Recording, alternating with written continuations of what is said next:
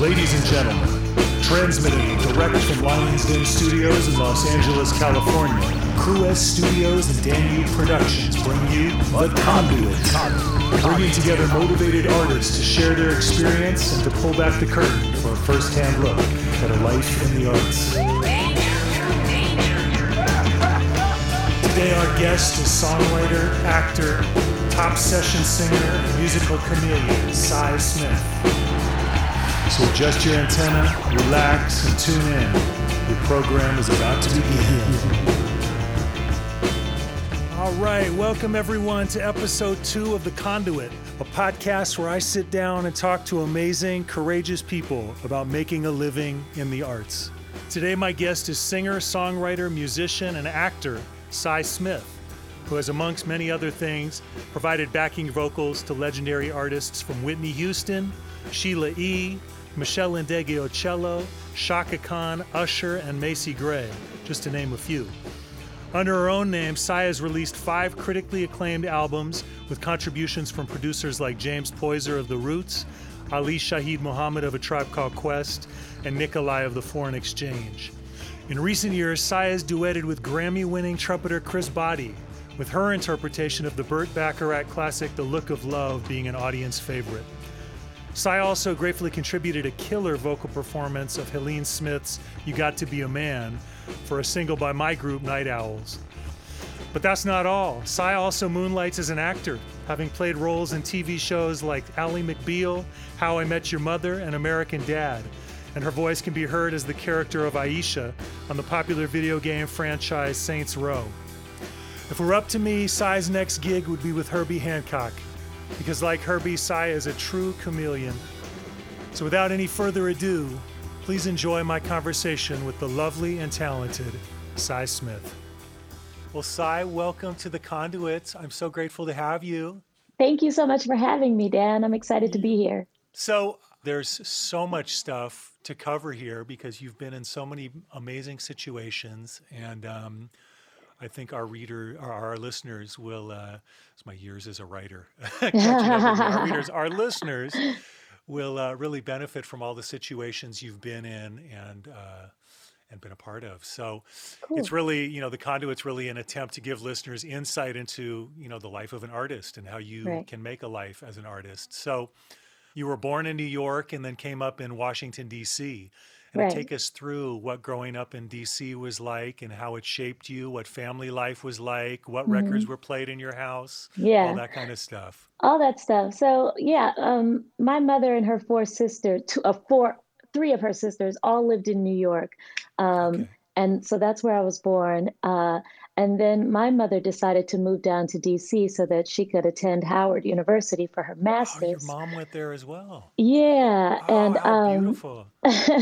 And so, so we moved to D.C. fairly early in my life. But I traveled around a lot very early on. It was very much a village raising me, but our village was between 3 or 4 states, So I spent a lot of time in New York and New Jersey and a lot of time in Tennessee, where my mother is originally from. And then, of course, DC being our home now, so I just wanted to put that out there to make people sort of understand that, like, traveling was always a part of my life, Wow, yeah. So in DC, of course, Dan, go-go is a big thing. Yeah. And anybody, especially Black kids who have any Black kids who have any sort of inkling, towards music, we're going to end up playing go-go at some point, probably, Right. So flashback to when I was about 6 years old, I was always playing a piano because there was a piano in my grandparents' house in Tennessee. Okay. So my mother brought me. Where in Tennessee was this? Where was this? So my family is from a place called Promised Land, Tennessee. This is about 45 miles from Nashville. Okay. And this is the land that we have been on since slavery. Yeah. Like, we've been in that area. And then after the Civil War, my forefathers went back to Promised Land with their money that they earned from fighting with the Union, and they bought a whole bunch of land, and so that's where Oh my family God. still lives. Okay. Okay. Gotcha. So yeah, my mom saw that I had a thing about keyboards, so she bought me a little keyboard. It was by a Yeah. company called Bon Tempi, a Bon Tempi Bon organ. Tempe. Okay. and, Yeah. I think I've and seen that before. really, Yeah. Bon Tempe. That sounds familiar. There's yeah, so many. There's so many little home organs from back right, then. right. Those Yeah. little organs that had the chords on the left, the B flat, F, so Right. yeah, in major and minor. Um, Okay. so she bought me one of those, and I begged for piano lessons, and she put me in this sort of weird public school kind of piano lesson. I didn't really understand, but it was like a group piano lesson. There was about 10 of us, and we Okay. met once a week.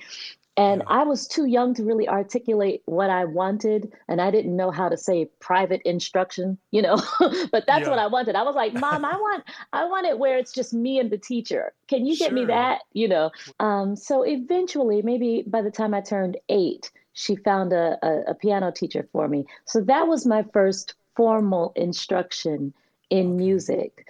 Yeah. Um, Prior to that, everything I was playing was by ear, and my mom thought I was a genius because I could play the Daz band "Whip It," Oh, nice. Nice. Yeah. um, and we went to church. We went to First Baptist Church on Minnesota Avenue in Southeast, and Yeah. of course, music is a big thing in church, and I was always paying attention to. What music came out of the different choirs in my church and the different, Yeah. musicians. And I ended up playing piano for the Sunday school choir and, Oh, that yeah. kind of thing, probably by the time I was 13 or so. Um, and traveling in the summertime back and forth between, New York, where I would spend half of the summer, and Tennessee, where I might spend the other half. Um, Hip hop was of course becoming a thing, but Yeah. because I was traveling, I got to hear regional stuff, you know, Right. because it was very regional back then, after the Sugar Hill Gang and Curtis Blow and stuff, you started having, stuff that you would only hear in Tennessee. And then stuff, Absolutely. Yeah. stuff that I would only hear in New York. And of course, DC had its own, go-go was kind of its own thing. What were the So things? Do you remember any specifics? What was stuff you were listening to that caught your ear back then? like I remember in Tennessee, there was a song called "Space Cowboy."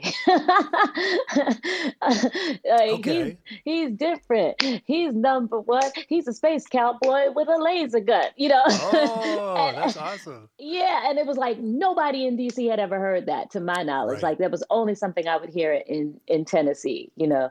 And Hip in New hop was York, so regional back it when it was started. Like, so regional. It's kind of a beautiful thing, because you know people got to kind of hold on to their own thing. Like this was ours. We did sure. this. Sure. Um, and then of course in New York, you might hear, like Run DMC a year before it came out anywhere else. Right. Um, and things that would get played on the radio in New York that never really made it to radio, outside of New York. Yeah. Yeah. So that was sort of my sort of beginning, and around the house, what was being played. My mom isn't a musician, but she always made sure that I was listening to, like, she always made sure that I was just immersed in culture. Do you know what I Yeah. mean? Yeah. So there wasn't only music playing in the house. My mom made sure we went to plays. My mom made sure I Oh, went to the nice. museums. There in Yeah. DC has a beautiful museum scene. Yeah. So she made sure that I was, in museums. She always made sure I had books by authors and poets like Nikki Giovanni and Sonia Sanchez. And so I was Okay. reading that kind of stuff very early, and really fell in love with words before, probably most kids do. Like reading was Right. something I loved to do. And Same. and Yeah. Same. yeah, and writing became something I really loved to do. Yeah. So and around the house she played everything from, Nina Simone to Stevie Wonder and Aretha and all of those things too. But she also played things like The Last Poets, Oh yeah, and really nice. yeah, and and Yeah, she'd sit with me and read the lyrics to me because of yeah. course, that stuff is kind of, They there's were lots saying of all kinds of they were saying beautiful all stuff kinds of back stuff, then. but Yeah, groundbreaking. she wanted to make sure that I understood it within the context that it was being Right, said, you know. right.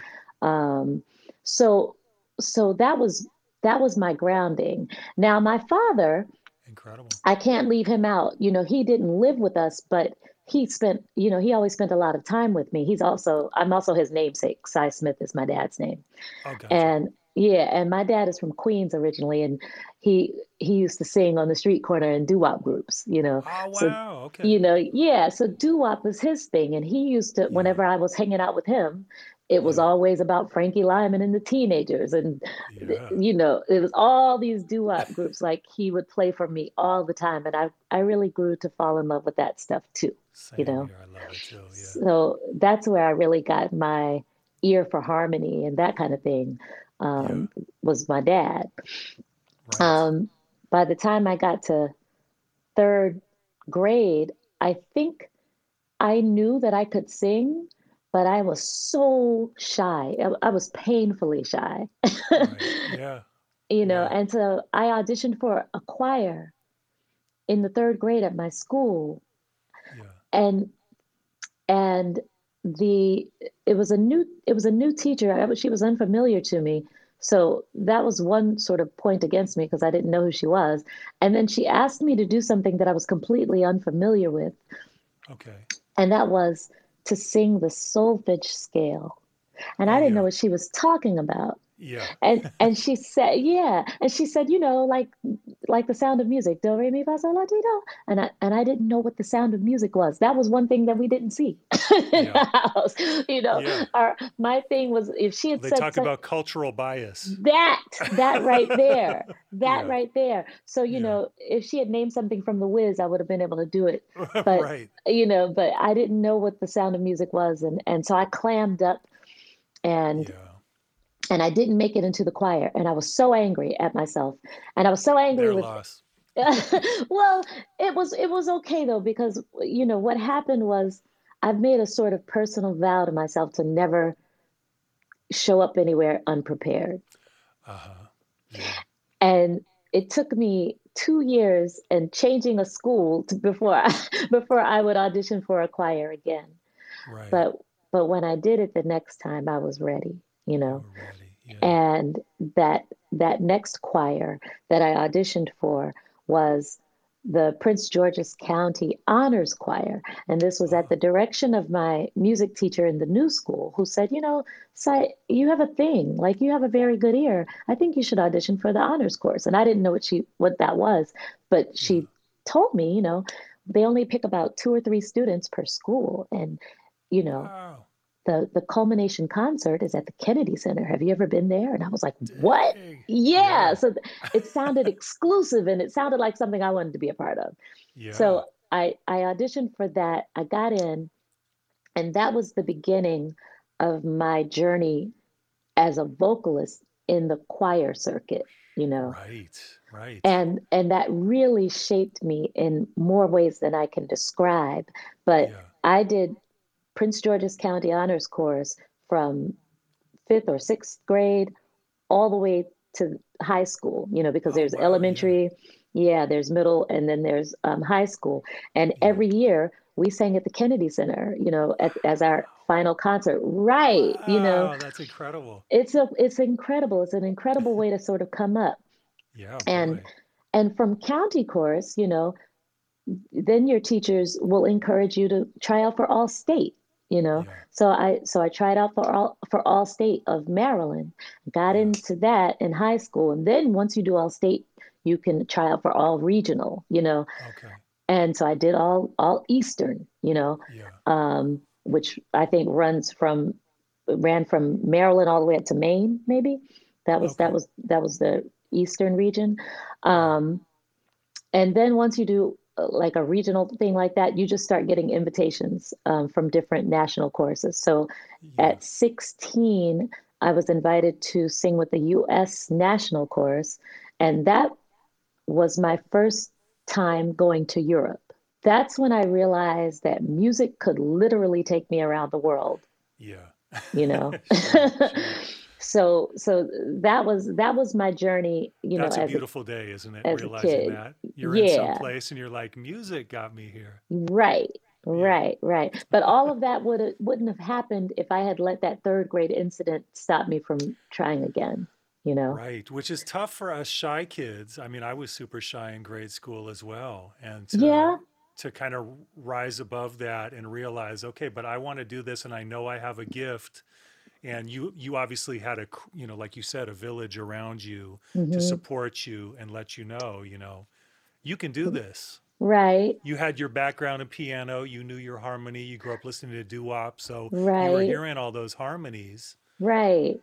So It how did when you tried out for choir, how what were the biggest realizations you had in how choral singing was different from doo-wop and chordal harmony you learned on piano? Like what were the biggest obstacles you faced? um I mean, the biggest obstacles might have been, just sometimes other kids didn't really hear as well, maybe, and Yeah, so sometimes just having to make sure that I didn't you're only as good as the least as the as the worst person in the section. You know sure, what I sure. mean? So, Yeah. it A does band your with a section crappy drummer doesn't sound right, good. Yeah, right. And it does your section no good for you to just be like, making sure that you're seen, So I yeah, think my biggest obstacle was always just sort of making sure that I played well in the sandbox with everybody else. You know what sure, I mean? sure. It's a team And sport. it's a team sport. Yeah, But it was really cool in that I learned I learned a lot of patience in that regard, yeah, and sort of how to be a section leader, you know, from yeah, that experience. And I ended up, usually being the section leader, yeah, probably from I can't even tell you, probably from elementary school on. I was always a yeah, section leader. yeah. Um, And did that so entail helping people? Like if they didn't hear something, helping them? absolutely. Yeah, yeah, I Helping would think. people, helping people hear, helping people see, like sight read and learn how to read. Because a lot of times, everybody didn't necessarily read. Yeah. So just And you'd already gotten your reading together from learning piano? right, Yeah. right. So, Okay. just and making sure that the other my fellow singers didn't get impatient with themselves, because Right. sometimes kids would just be like, just Sure, making sure sure. that they understood, like, no, this is hard for all of us. Right, You got right, right, this. Let's right. do it, Yeah, you you know? got this. You got the Yeah, voice clearly. right, We just have to kind of make it work in this situation. right. Okay. Wow, Yeah. yeah. Amazing. What a journey. I was just watching, the Queen's Gambit again, and Mm, the choral singing thing sounds similar in that you're just kind of rising in the ranks slowly but surely, playing different right, things, going to different contests. It just builds and builds and right, builds. Oh right. man. Well, Yeah. so man, the Kennedy Center, that's not a bad series of first gigs, I guess. It's really not. And I remember I remember my mom taking me there after I made it into county chorus the first time. She Yeah. took me to the Kennedy Center so I could see it.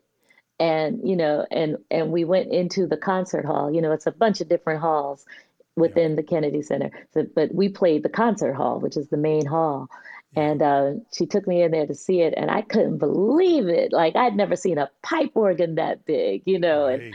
it was just amazing. And now, even to this day, Dan, whenever I play at the Kennedy Center, Yeah.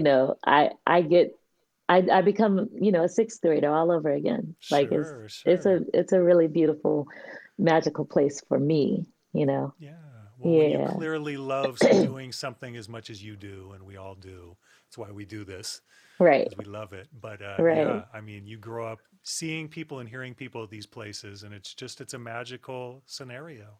It's a Yeah. magical thing to be a part of. Yeah. And even with all of that singing and stuff that I was doing in the choral circuit, and then sometimes I did, like I would do chamber choir in high school and women's choir, which were, smaller things. And then, we would break off into smaller sections and do um, solo and ensemble sort of competitions, like regional sort of competitions, and Yeah.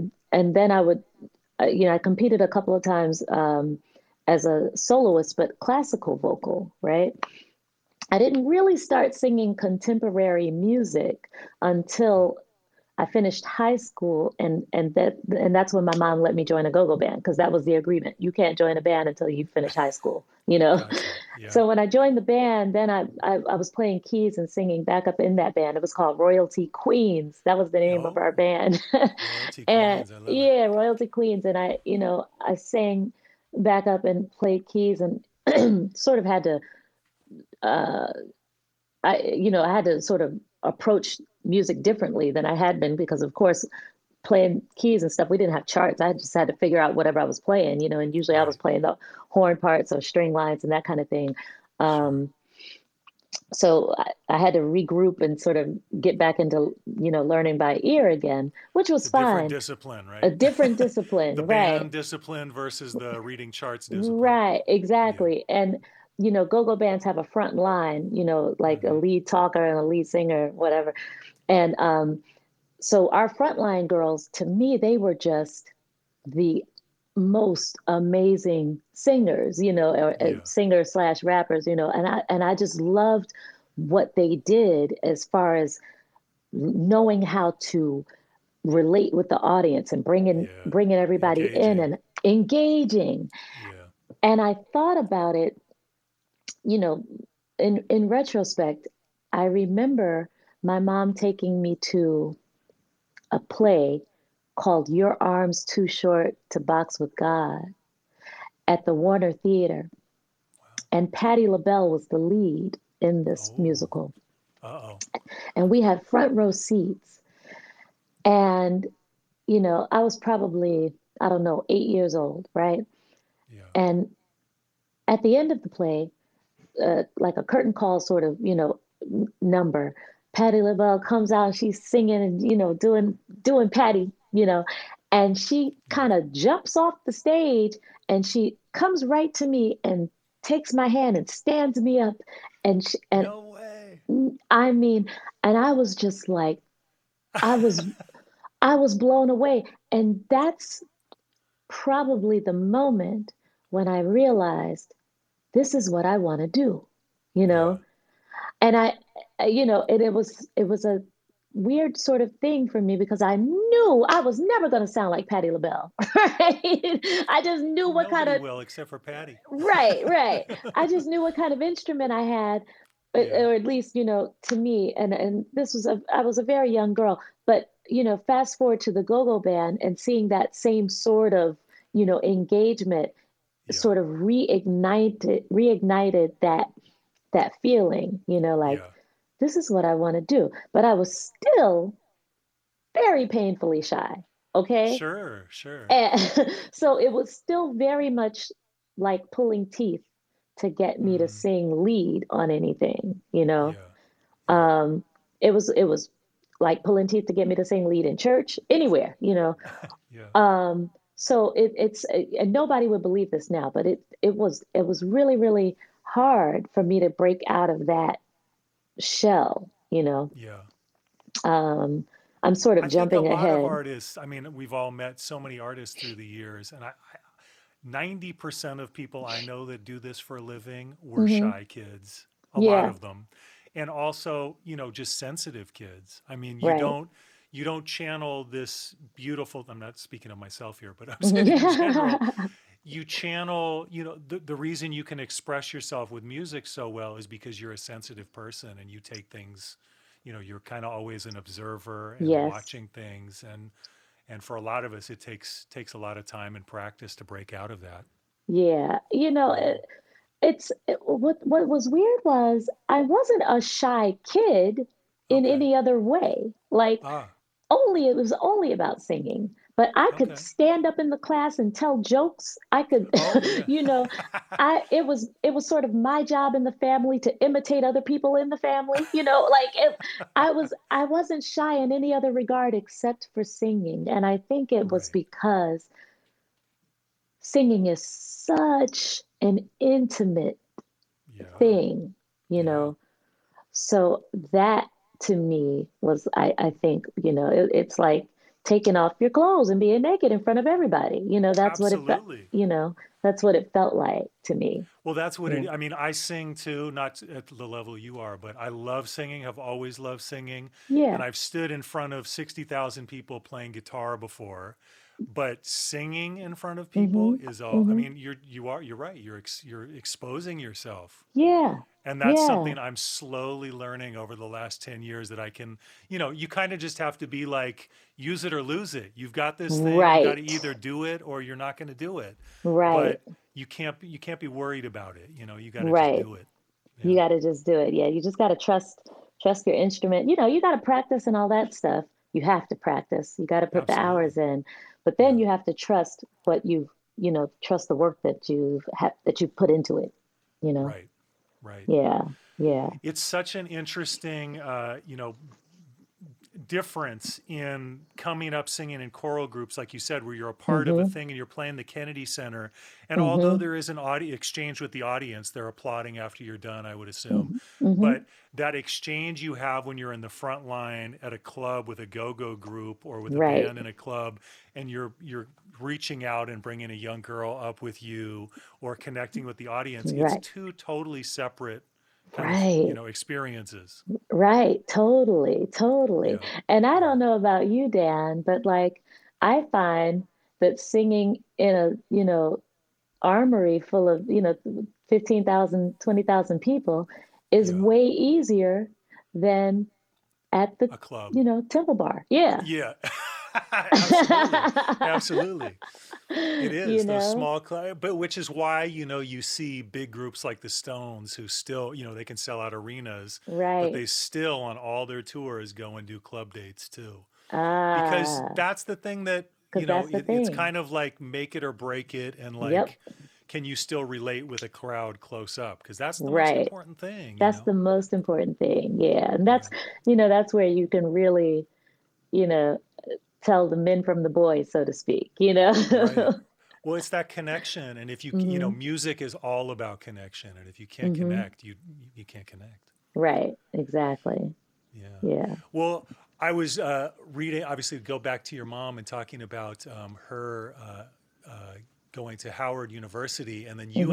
you ended up there I did. um, getting a bachelor of science in psychology, and talk Yeah. about something that would, I would assume, come in real handy in the music business, dealing with all these personalities. It's all Talk right. about going to Howard and your degree and how that helped in how it's helped in the music business. You know, well, first of all, going to Howard was the best decision I could have ever made in my life. Yeah, It was an incredible college experience. yeah, I wouldn't trade it for the world. yeah, I still am in touch with so many of my friends that I went to school with, and a couple yeah. of my professors, for that matter. Right.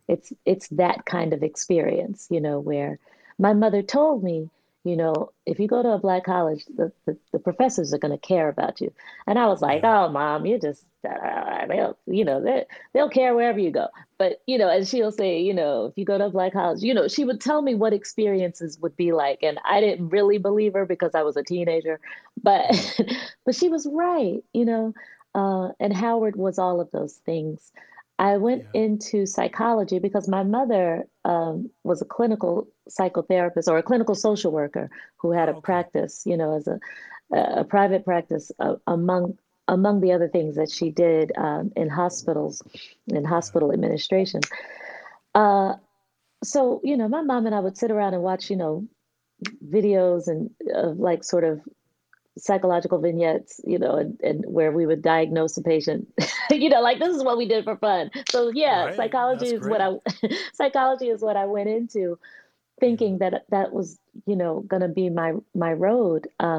Because it wasn't really until my junior year that I committed, that I knew I was ready to make a commitment towards trying to have a career in music.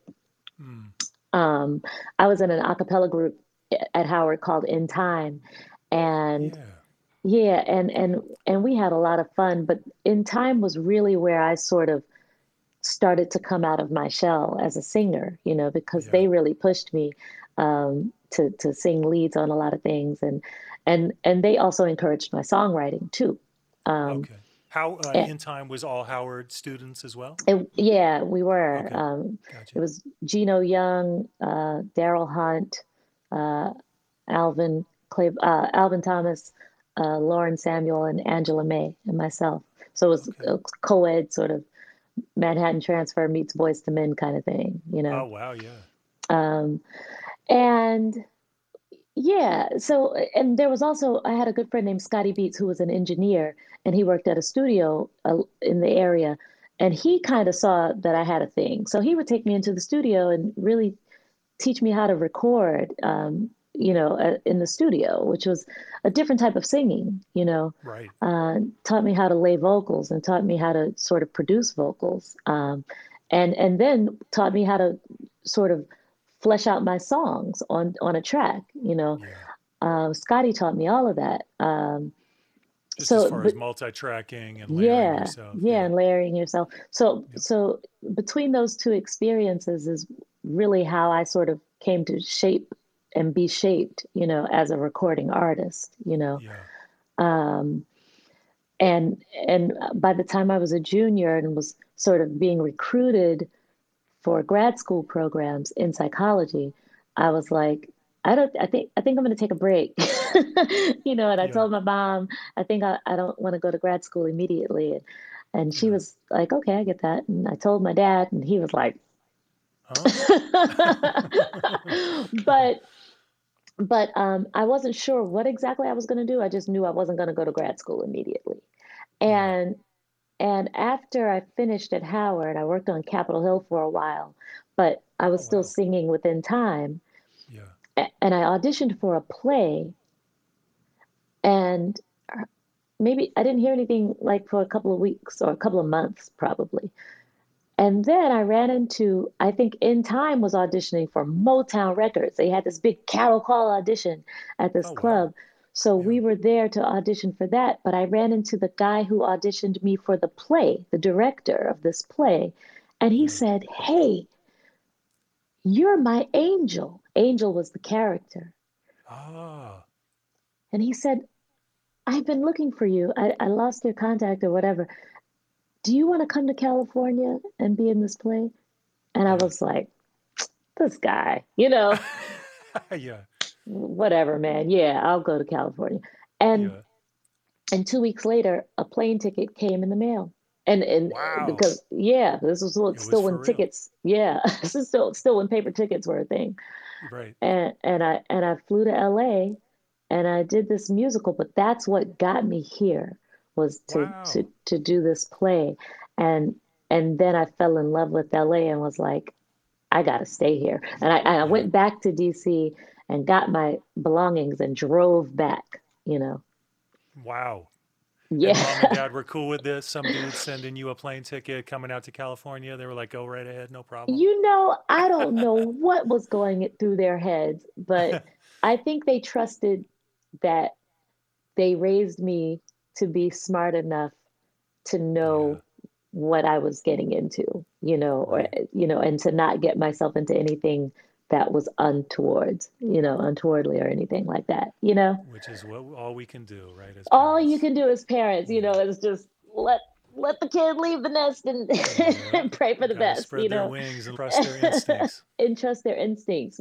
But the play was short lived, but Okay. but in that production, I really came out of my shell once again, even Uh huh. further. Yeah. Um, and then once that was over, I met up with some Howard people who lived here in Los Angeles and Okay. began networking with them. And then they would take me around to meet other musicians. This was when a band called Polyester Players was playing at Luna Oh, right, Park right, right. every Yep. Yeah. Tuesday night. Luna And so Park, man. Luna Park. And so my Love that friend Gordon place. Campbell was the drummer. Uh huh. Um, and Gordon went to Howard, and Gordon Yeah. introduced me to everybody who was anybody, in terms of music. So I Yeah. met some producers named Sauce and Fuzzy and Roe. and they were in a group Ah, called Something for the People.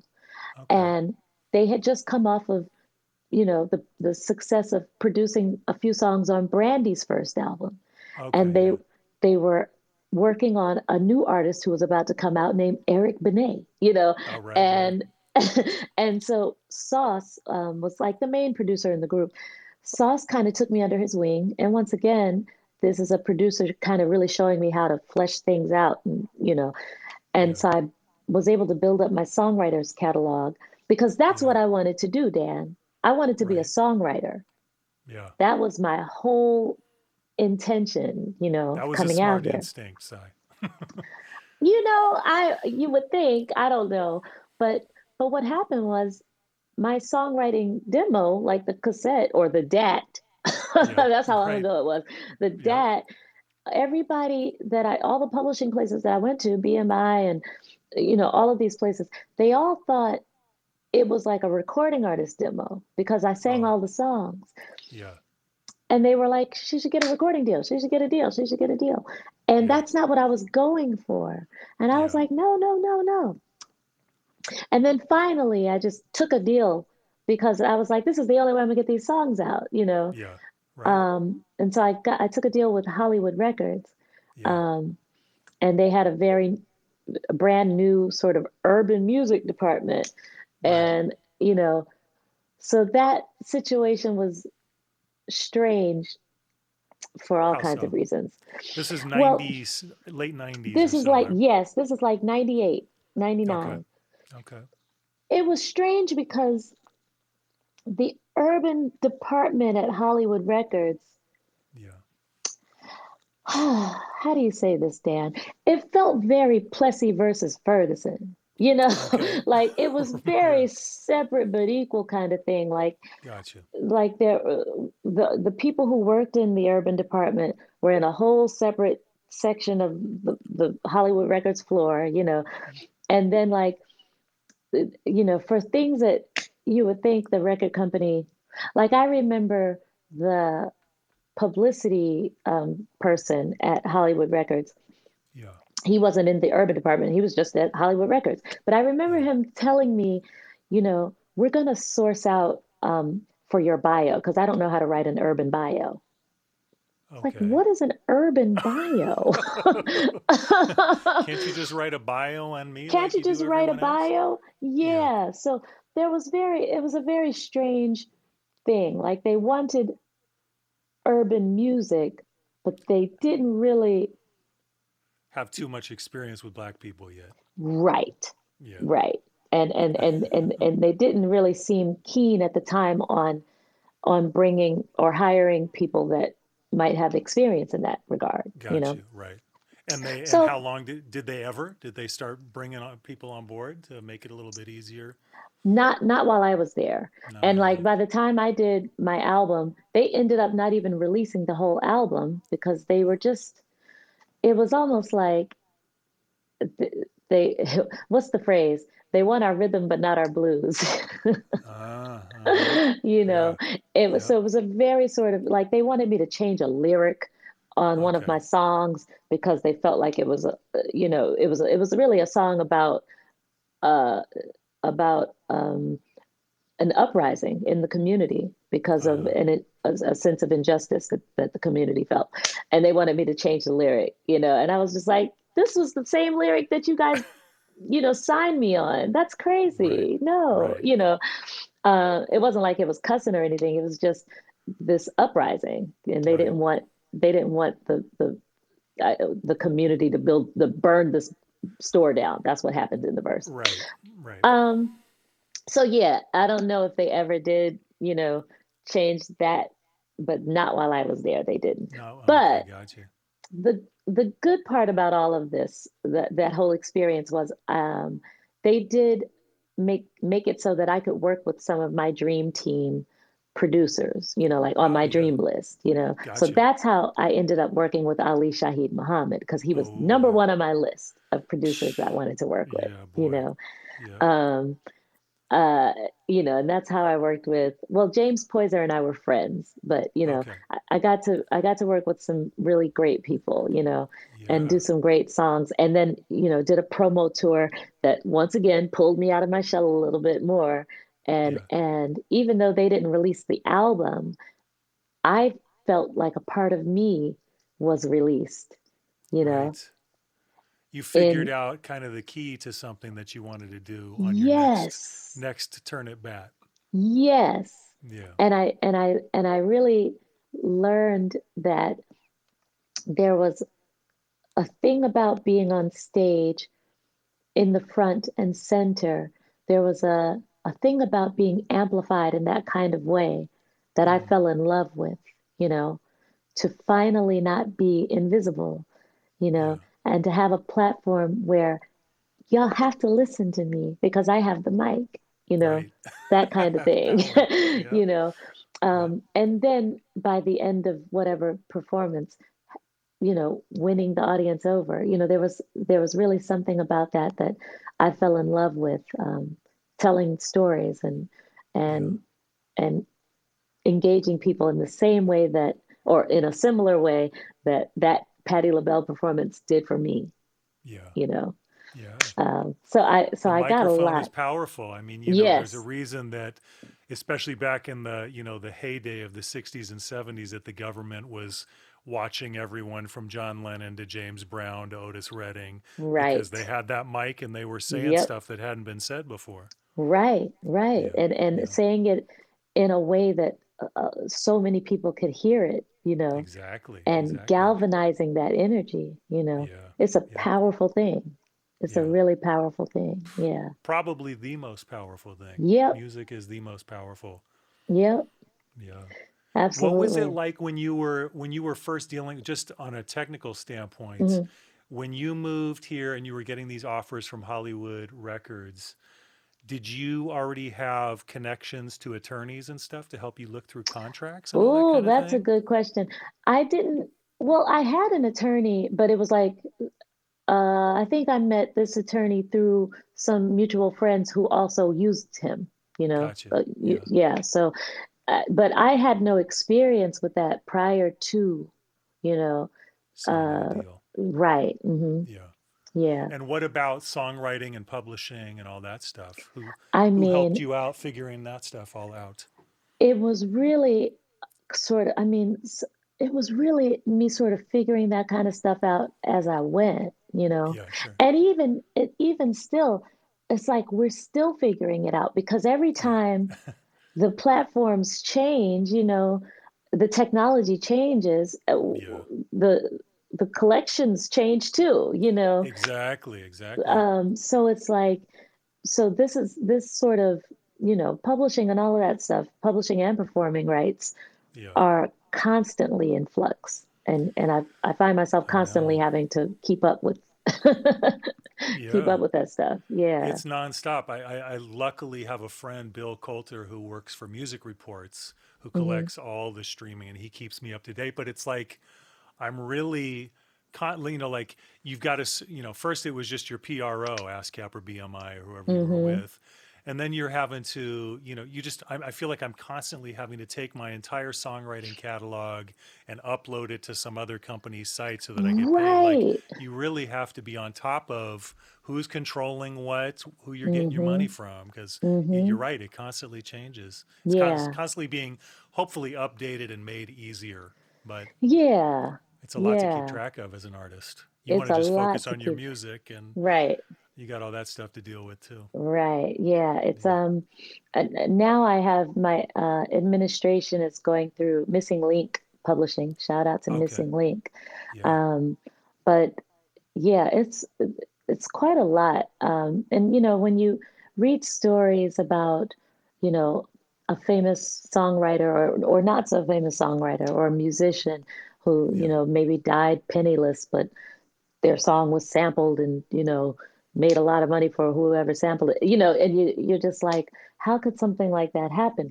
But the fact is, the way the business of music is constructed here, at least in Yeah. America, it, it it's almost made so that the artist is at the very bottom of the totem pole, Yeah. you know. It's true. It's true. Um, so you really have to make sure that you're laying your bricks, early on, you know. Well, yeah, you can't, I mean, obviously there's this glorified kind of, biography of like the elegantly wasted rock star, and it's like Hmm.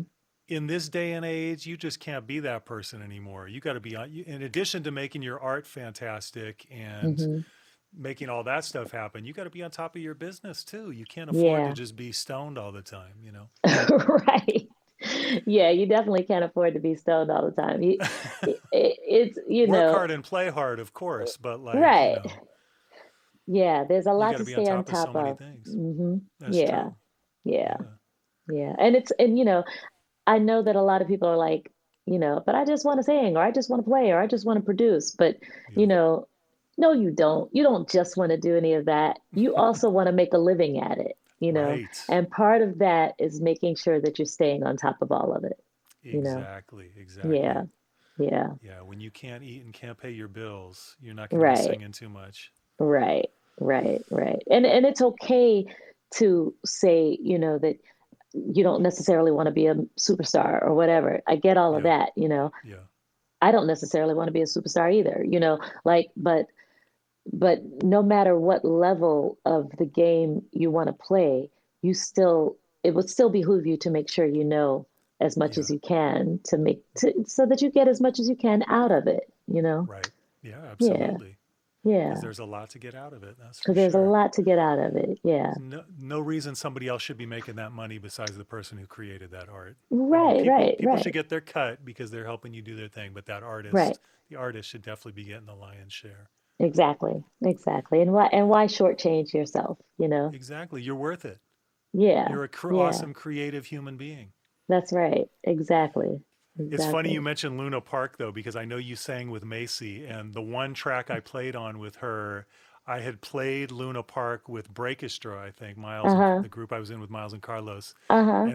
and at like 2 in the morning, I get a call from Macy, Dan, come over, can you come over to the studio and play? I was like, okay, it's 2 in the morning, but okay. So I came by, and I played on one song on her first record, and Oh, it was where I met Dave Wilder and oh yeah, everybody, yeah, yeah. yeah, and Arik, What and song was it? it's called Rather Hazy, Yeah, yeah, yeah, yeah. which was like, I didn't know it even made the record. Dave told me like 10 years later, because it was like, it Wow. wasn't on the American version of the record. It was only on the Brazilian Wow. and English and stuff. So I could have Right. gotten like a gold, whatever. I don't know how many records she Yeah. sold that first record, a lot, but I didn't even Yeah. know it had made it until, like 10 years later. Wow. But it's a Wow. really pretty song. That's cool. Yeah. That's And it so was cool. all at Luna Park, RIP Luna Park. That R.I.P. was a, Luna Park. that was a great That was spot. an era. It sure was. Yeah, Yeah. boy. Luna Park Well, and Temple Bar was an era too, man. I oh remember man. seeing Breakestra a couple of times. Oh yeah. Yeah. Oh Oh, yeah, I crazy. loved Breakestra. Oh man, me too. It was Yeah. fun. I did that for like 8 years and had a blast, man. We went to Yeah, that was Japan a and Europe killing and band. oh, thanks. Thanks. It was super fun. Yeah. Anyway, enough about me. So, let's get, if we can we get back to Hollywood? And I know, like label heads change, artists get dropped, and Hmm. that's just a common thing with so many. You get Right. dropped, you learn things from that and move on to other Yeah. scenarios. But what is it like? What was that situation like for you? What led to it, and how did you Yeah. overcome it? And what was your next So step? yeah, that's a good question. So Hollywood and I parted ways probably in 2001, Yeah, and because it was clear they weren't going to release the album. They yeah, had two different versions of this album that I had done. yeah, And they had gone through a new president, and I was just like, oh, this is never going to happen. Just let me go. yeah, yeah, Um, and at the time, I was, I was lucky because my all of my eggs weren't in the recording artist basket. yeah, Um, they had released a single on me, Gladly was the name of it. But I was still singing backup for different people and doing a lot of work on at that point, I had started doing some TV work, Yeah. like on this show called Ally McBeal. Right. I saw Um, you were on that. That's crazy. yeah, yeah, it's crazy, That's and cool. and a lot of stuff with Ricky Minor. Yeah. And by that point, I had done Whitney Houston, and I think I was going out with Shaka Khan every now and then, and so I was busy. Yeah. Um, so even though that breakup probably like I was probably down for a little bit, but Yeah. I didn't have I didn't have the stresses that other recording artists might have, Yeah. because I was working, You were busy. Yeah. I was Not too much busy. time to be down about it. Right, not too much time to be down about it, and all my bills were paid, you know. Right. Um, so maybe after a few months of just sort of trying to figure it out, Yeah. um, I was like, I was doing these shows here in town Yeah. called Bitchcraft. I read And about this. Yeah. Tell me about that in Lamert Park, right? yeah, in Lamert Park. So Bitchcraft started because nobody in town would really book me as far as clubs went, Hmm. because they didn't really understand what I was doing. Okay. You got to think back to 2001. R&B was still like sort of, you're either like Ashanti or you're not. Hmm. Yeah. It was very sort of, and if you're, I wasn't rapping, so Yeah. there weren't really a lot of spaces for a girl like me to play. Yeah. And so I was like, maybe I should just start a venue, you know, Yeah. and then I can play it, So Yeah. Bitchcraft was the venue, and I did it out of a coffee house called Lucy Florence Coffee House. Okay. And I set it up so that I could have other women perform, Yeah.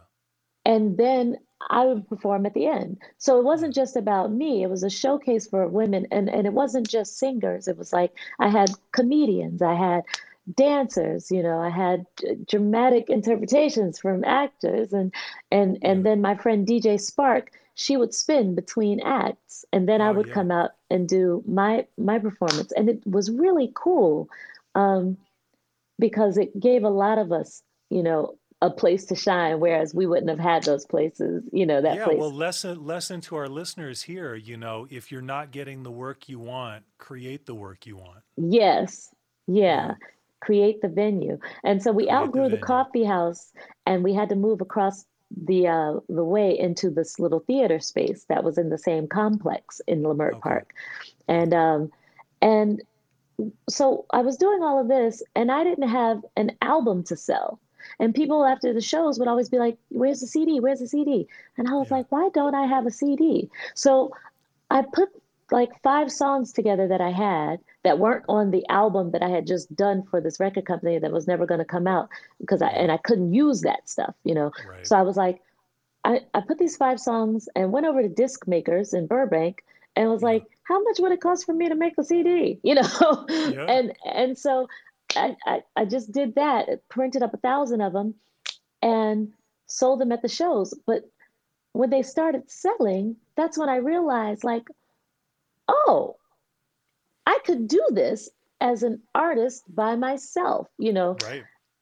And this was before independent independent music was even associated with R&B. Anytime you heard Mm.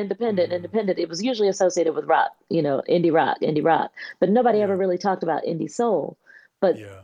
that's what this was becoming, Yeah.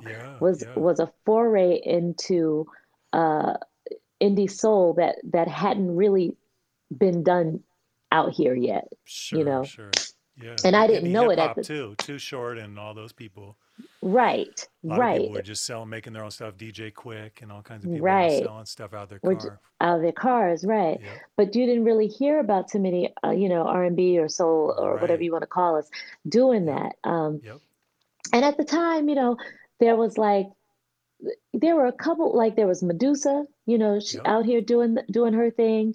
Love her. Um, Yeah. Kim Hill was doing it. Oh yeah, Kim. Yeah. So there were a couple of us kind of on that thing, and now that I look back at it, we were sort of pioneering that scene, you know, Yeah. um, for indie soul here in LA. Hmm. Uh, and it's kind of interesting to see where it is now, you know. Yeah. Um, but that's what we were doing, and so that's how I got into just making my own records and Yeah. selling them myself, you know. And where'd you record these records? How'd you go about doing that?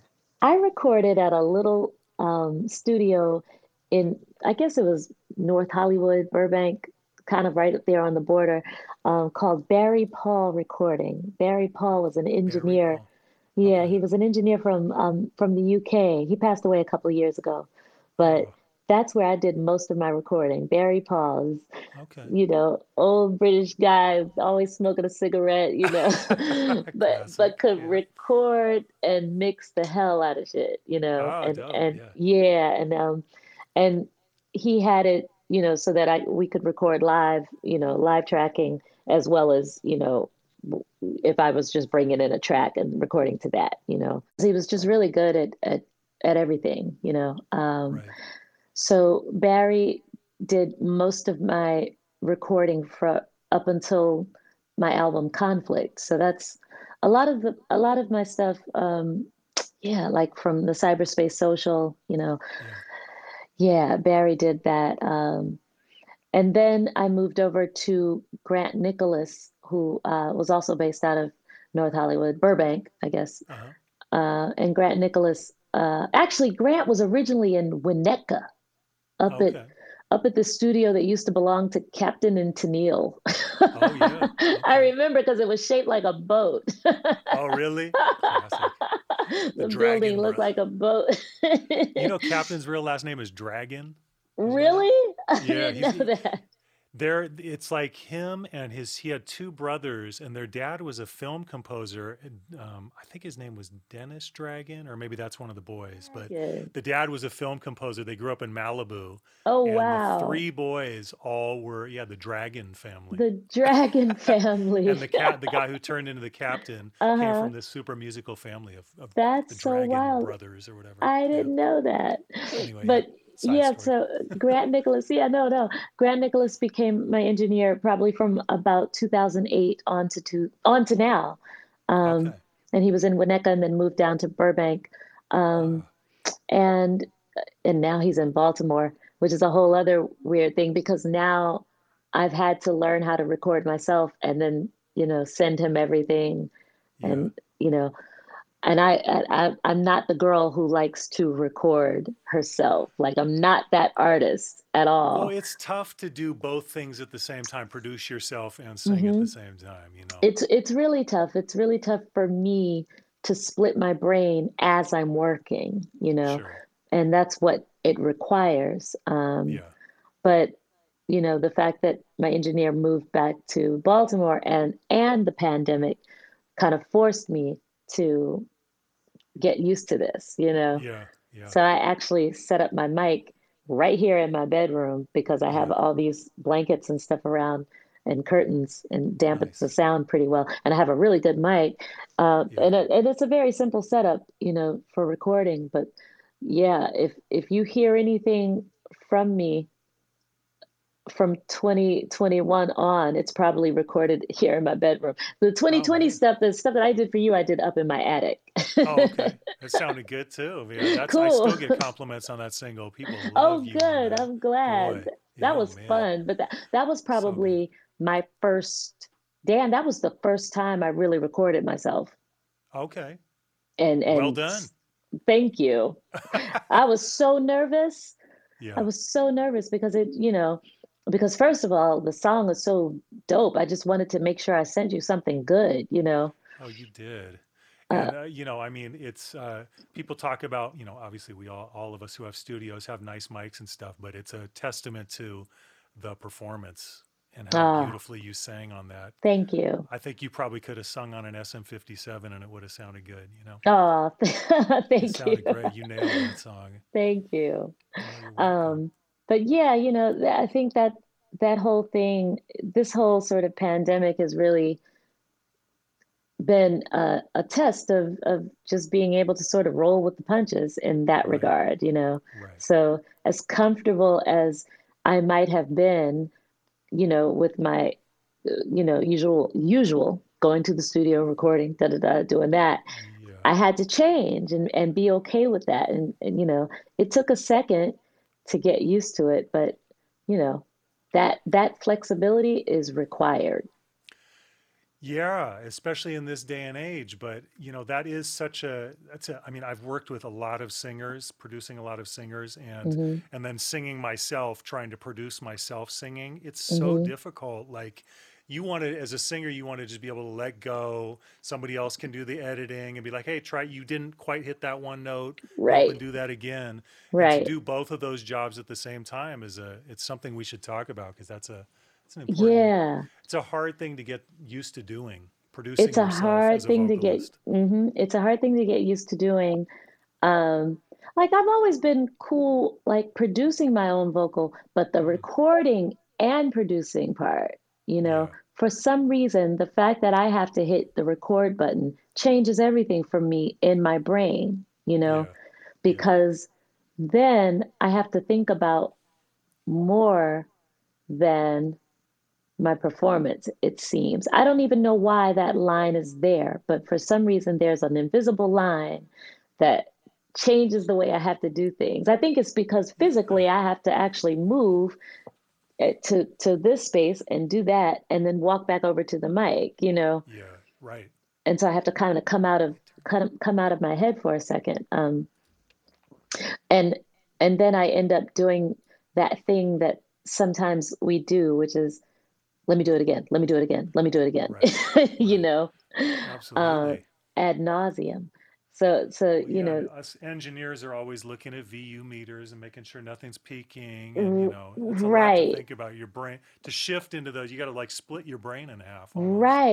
right. And yeah, and then as I'm recording, as I'm actually singing, I can't really look and see, but I'm thinking Sure. about it. I'm thinking Sure. about it. And I think that's part of that invisible line I was just talking about is like, gauging, trying to gauge, levels and stuff while I'm singing and, Yeah. going back and taking a look at it to see if it looks like it's peaking or not. And it's, Yeah. all of that kind Yep. of stuff. Um, Absolutely.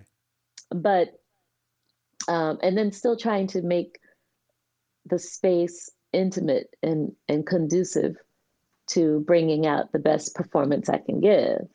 You Right. know, Right. um, it's such a weird thing. And then you know, I don't know. I don't have like a studio set up, so I don't have like monitors where I can listen back. I'm just in my Gotcha. headphones, so everything is in my Gotcha. head.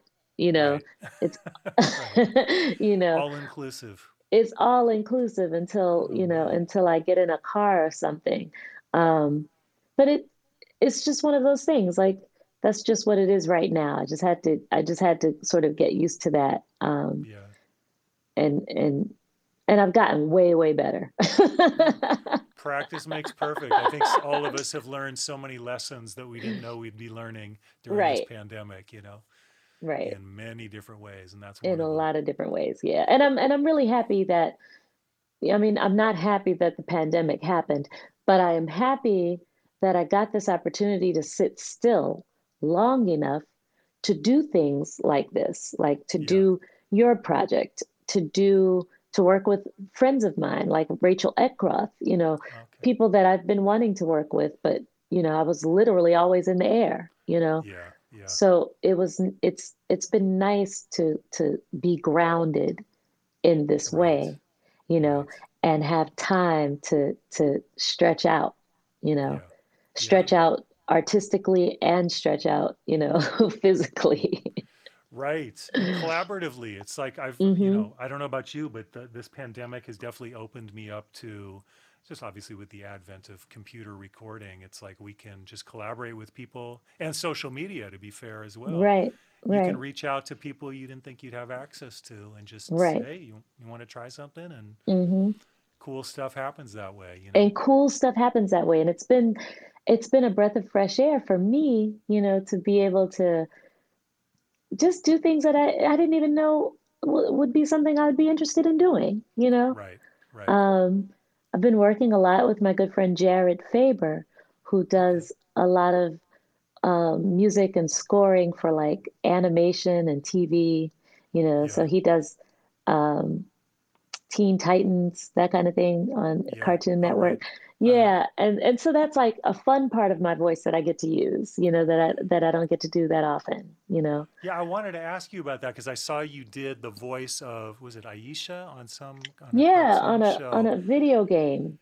And what Uh, is that like? I have one other friend who does voiceovers, my friend Alex, and right.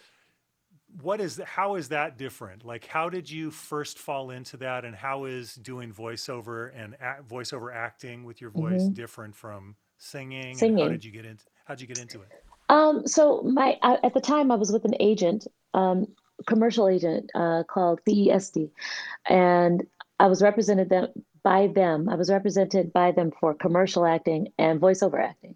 Okay. So I got an audition to for this video game called Yeah. Saints Row, Right. and Saints Row, the character's name was Aisha, like you said. Uh-huh. Saints Row, the I guess the plot of the game. I've never played the game, I but don't play video it, games either. okay, but it was like, Saints Row was like a record label, I think, or Oh. kind of like Death Row, and Okay. but there was a underworld crime element happening, with the Okay. that kind of thing. And so Yeah. there are all these characters, but Aisha was signed to the label, and so when I auditioned, I got the part, but I knew that my character was a recording artist. So I just mentioned in the session when I went to do the session, Yeah. and the session was me just reading Aisha's lines, um, and when you do these, it's just you. Like there were no other actors around, so Yeah. I'm saying my lines out of context. I'm not even able to react in real time to Right. anybody Right. else, Nothing to respond to. Right. So what you do is you have your lines and you say each line probably two or three times in different ways, Okay. So if the line was fuck you, Johnny, Yeah. you're like, fuck you, Johnny, Yeah. fuck you, Johnny, Yeah. fuck you, Johnny, and you just do all three in a row. And Right. then you go to the next line. Right. Right. Right. Right. um, And then they so, edit it and produce it later. right, exactly. Yeah. So Yeah. after the session was over, and this session was, I had all these lines, and then I had to do all these noises, like fighting noises or grunts or whatever, like, because there's action. So there's a Mm-hmm. lot of that. Yeah. And after the session was over, I mentioned to the creator of the game who was there, Yeah. like, hey, I see that Aisha's a recording artist. I'm a recording artist in real life. Can I do some music for this game? And he was like, really? Nice. So he said, I'll be in touch. So they called my agent, Yeah. and I guess they had a bunch of questions for my agent, regarding this. So she calls me and she said, hey, they want to know if you can, write and produce songs for the game. And I was like, yes, Yeah. yes, I can. And she said, okay, they want to know if you can write a song based on a song title that they give you. And I Mm. said, yes, yes, just tell them yes. Tell them I can do Yeah. whatever. Yeah. Yeah. I just wanted the gig. Sure. So she called me back, and they worked out the terms. And she said, okay, Sai, I have three song titles for you to write. Uh-oh. Right. And I was like, okay, okay, I'm ready. And I got a pen. She was like, okay, the first song title is Bounce Like My Checks. I said, okay, That's bounce a like my great checks. title. Right, right. And I'm like, yeah, That's a good title. that sounds like fun. Bounce Yeah. like my checks. All right. And my wheels are turning. Then she said, okay, the next song title is Leave the Hoe. Oh, okay. leave, leave the hoe. Uh-huh. All right. And then she said, all right, this last title, okay, it's whew, don't fuck me, don't fuck me like I'm your wife. Oh. You're like, shit, what did I get myself into? Right. But Dan, I'll tell you what, I had so much fun writing these songs for I this bet, yeah. character. And I had so much fun writing that last title that I ended up keeping it and writing a whole new song with that Right. title because the Oh. first one that I did came out so good that I just wanted it for myself. And I wrote an entirely different one and Oh, that's produced awesome. an entirely different track for the game. Yeah. Yeah. That's inc- that's such a phenomenon. I've heard that story from a lot of people where you get a gig to do something and you write something and you're like, I don't know if I can give this away. I might Right. need to do another draft and keep this for me. That's exactly what happened. Oh, that's cool. That's Yeah. crazy. And to this day, that was a long time ago, but to this day, if you go on YouTube and look up Aisha bounce like my checks or Aisha leave the hoe or Aisha like I'm your wife, Yeah. I mean, the comments are so hilarious because people who played the game really loved those songs Oh, that's great. and they were really angry that Aisha got killed off. So, you Oh, know, I know if you're yeah. watching Saints Row people, bring Aisha back. You know what I'm going to be doing this weekend? I'm going to be looking that up. That's great. Yeah, it was fun. It was fun. Well, I would be remiss if I didn't ask you about all of your singing gigs because you've gotten so many with so many legendary singers. And for all our budding background singers out there, or just singers in general, Hmm. I mean, you've Hmm. sung with Shaka Khan, you've sung with Whitney Houston, you sang with Macy Gray, of course. Yeah. And how do you go about getting those gigs and those auditions, and what do you do personally to prepare for auditions like that when you know, okay, Whitney Houston wants me to come possibly be a background singer, her management does? How do you go into those situations and prepare yourself? Well, the Whitney Houston thing, the way it happened wasn't even something I was preparing for. I was just Okay. picking up a good friend from her audition. Oh, okay. And when I picked her up, her name is Charlotte Gibson. When I picked Mm, Charlotte up, she introduced me to Ricky Minor and was like, Ricky, this is my good friend. You should hear her sing. She's really yeah. good. And Ricky Yeah. was like, okay, let's hear you right now. And the mics were still set up and he had the boombox still there on the floor. And it was like, okay, let's do I'm Every Woman. And he pressed play and, it's like, and the three of us, me, Ricky, and Charlotte stood at the Yeah. mics and sang the chorus, and he had me on the top, and that's what happened, and then Yeah. he was like, Yeah. okay, that's pretty good. Let's switch parts. Sai, Yeah. you take the middle, and had me there, and then okay, let's do the bridge. Right. Bam. And Right. so he said, okay, you're pretty good. If I ever need a soprano, I'll give you a call. And That was that's it. how I got that gig. Yeah, like Right. Right. 2 or 3 months later, he called and said, hey, how would you like to do Constitution Hall with Whitney Houston live on HBO? And Dang. I was like, what? Yes, please. Yes, please, exactly. Um, but how to prepare, sometimes the audition will give you very specific preparation. They'll tell you what Mm, songs to learn. Sometimes, you should just come sort of knowing the main body of work, for these artists that you might be auditioning for.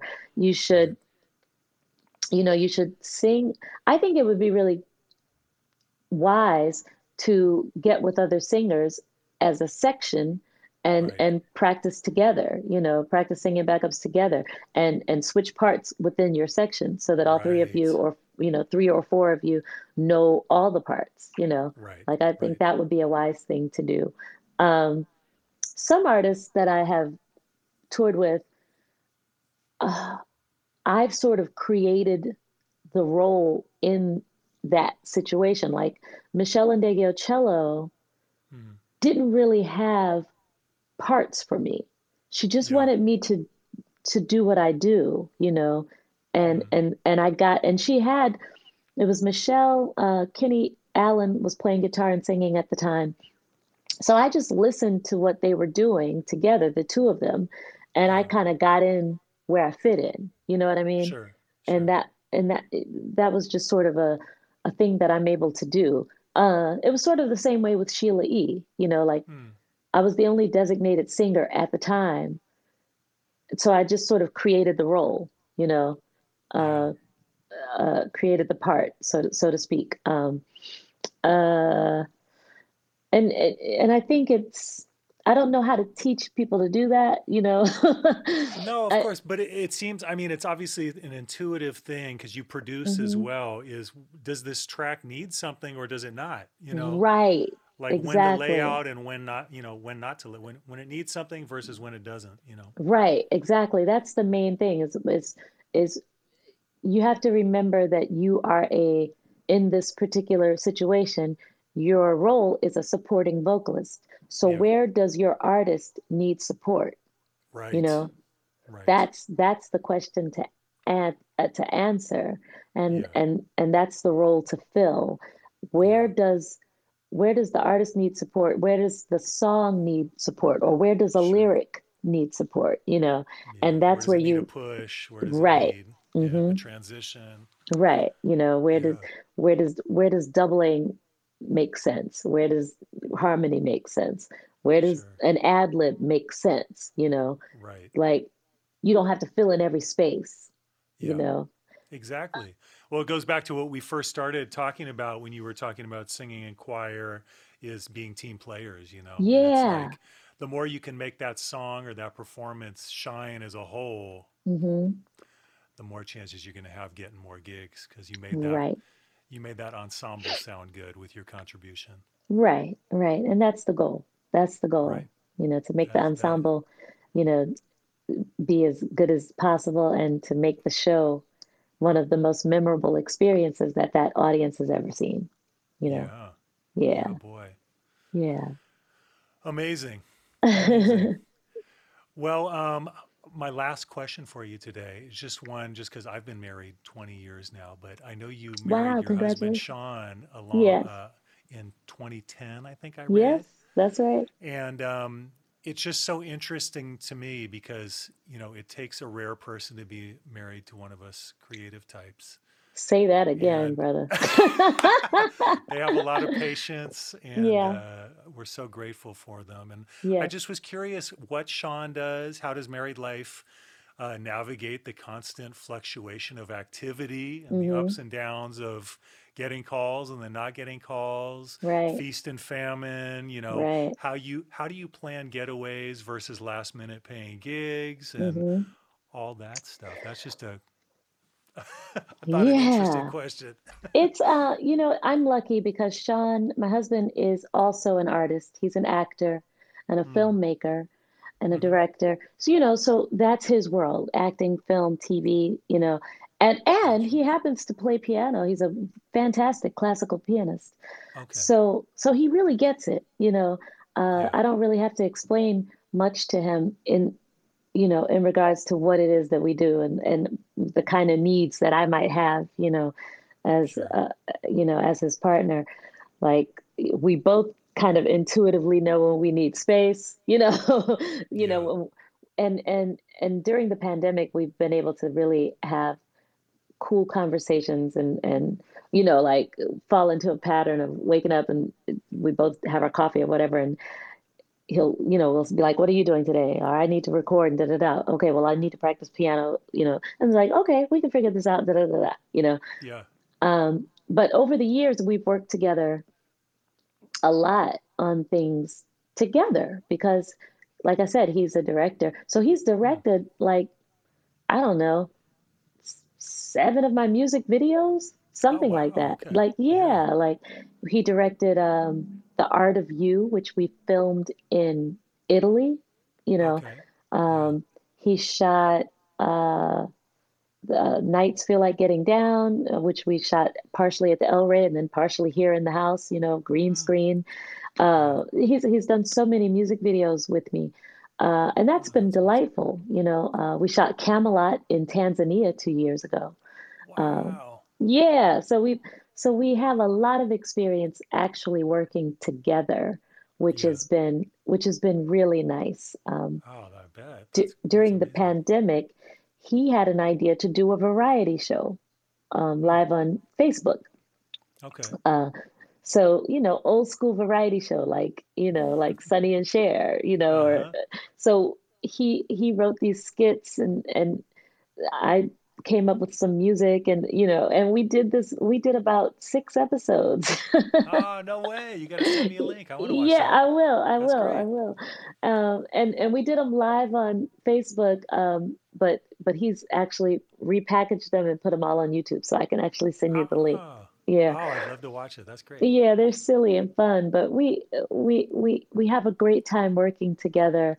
Uh, but even if he weren't an artist, I don't know. I think we have a great time together because he is an artist also. Because like you Yeah. said, it takes a special kind of person to be able to marry and partner up with us. Yeah. Yep. It really does.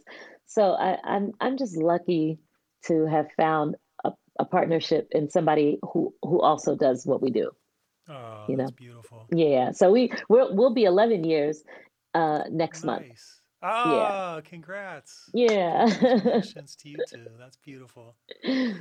Yeah. Well, And that's I gotta that's like, say, oh, go ahead. oh no, I was gonna say I gotta say dogs make everything better. We have a dog. and Yes. and our dog has really, we got him 8 years ago almost. And so our Oh, doggy has really made a way for both of us to connect in a different way too.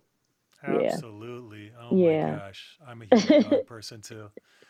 I have our little lab, June, who is just Oh, my little angel. I love her. She's so oh. sweet. And yeah, they're the best dogs. Yeah, they're the best. They're the best. Well, you got a beautiful, crew around you, and I'm just so grateful to have talked to you today. Thanks so much for making time for me, and Ah, I just can't wait for our listeners to hear all these great stories. And thanks thanks so for much. sharing everything with me.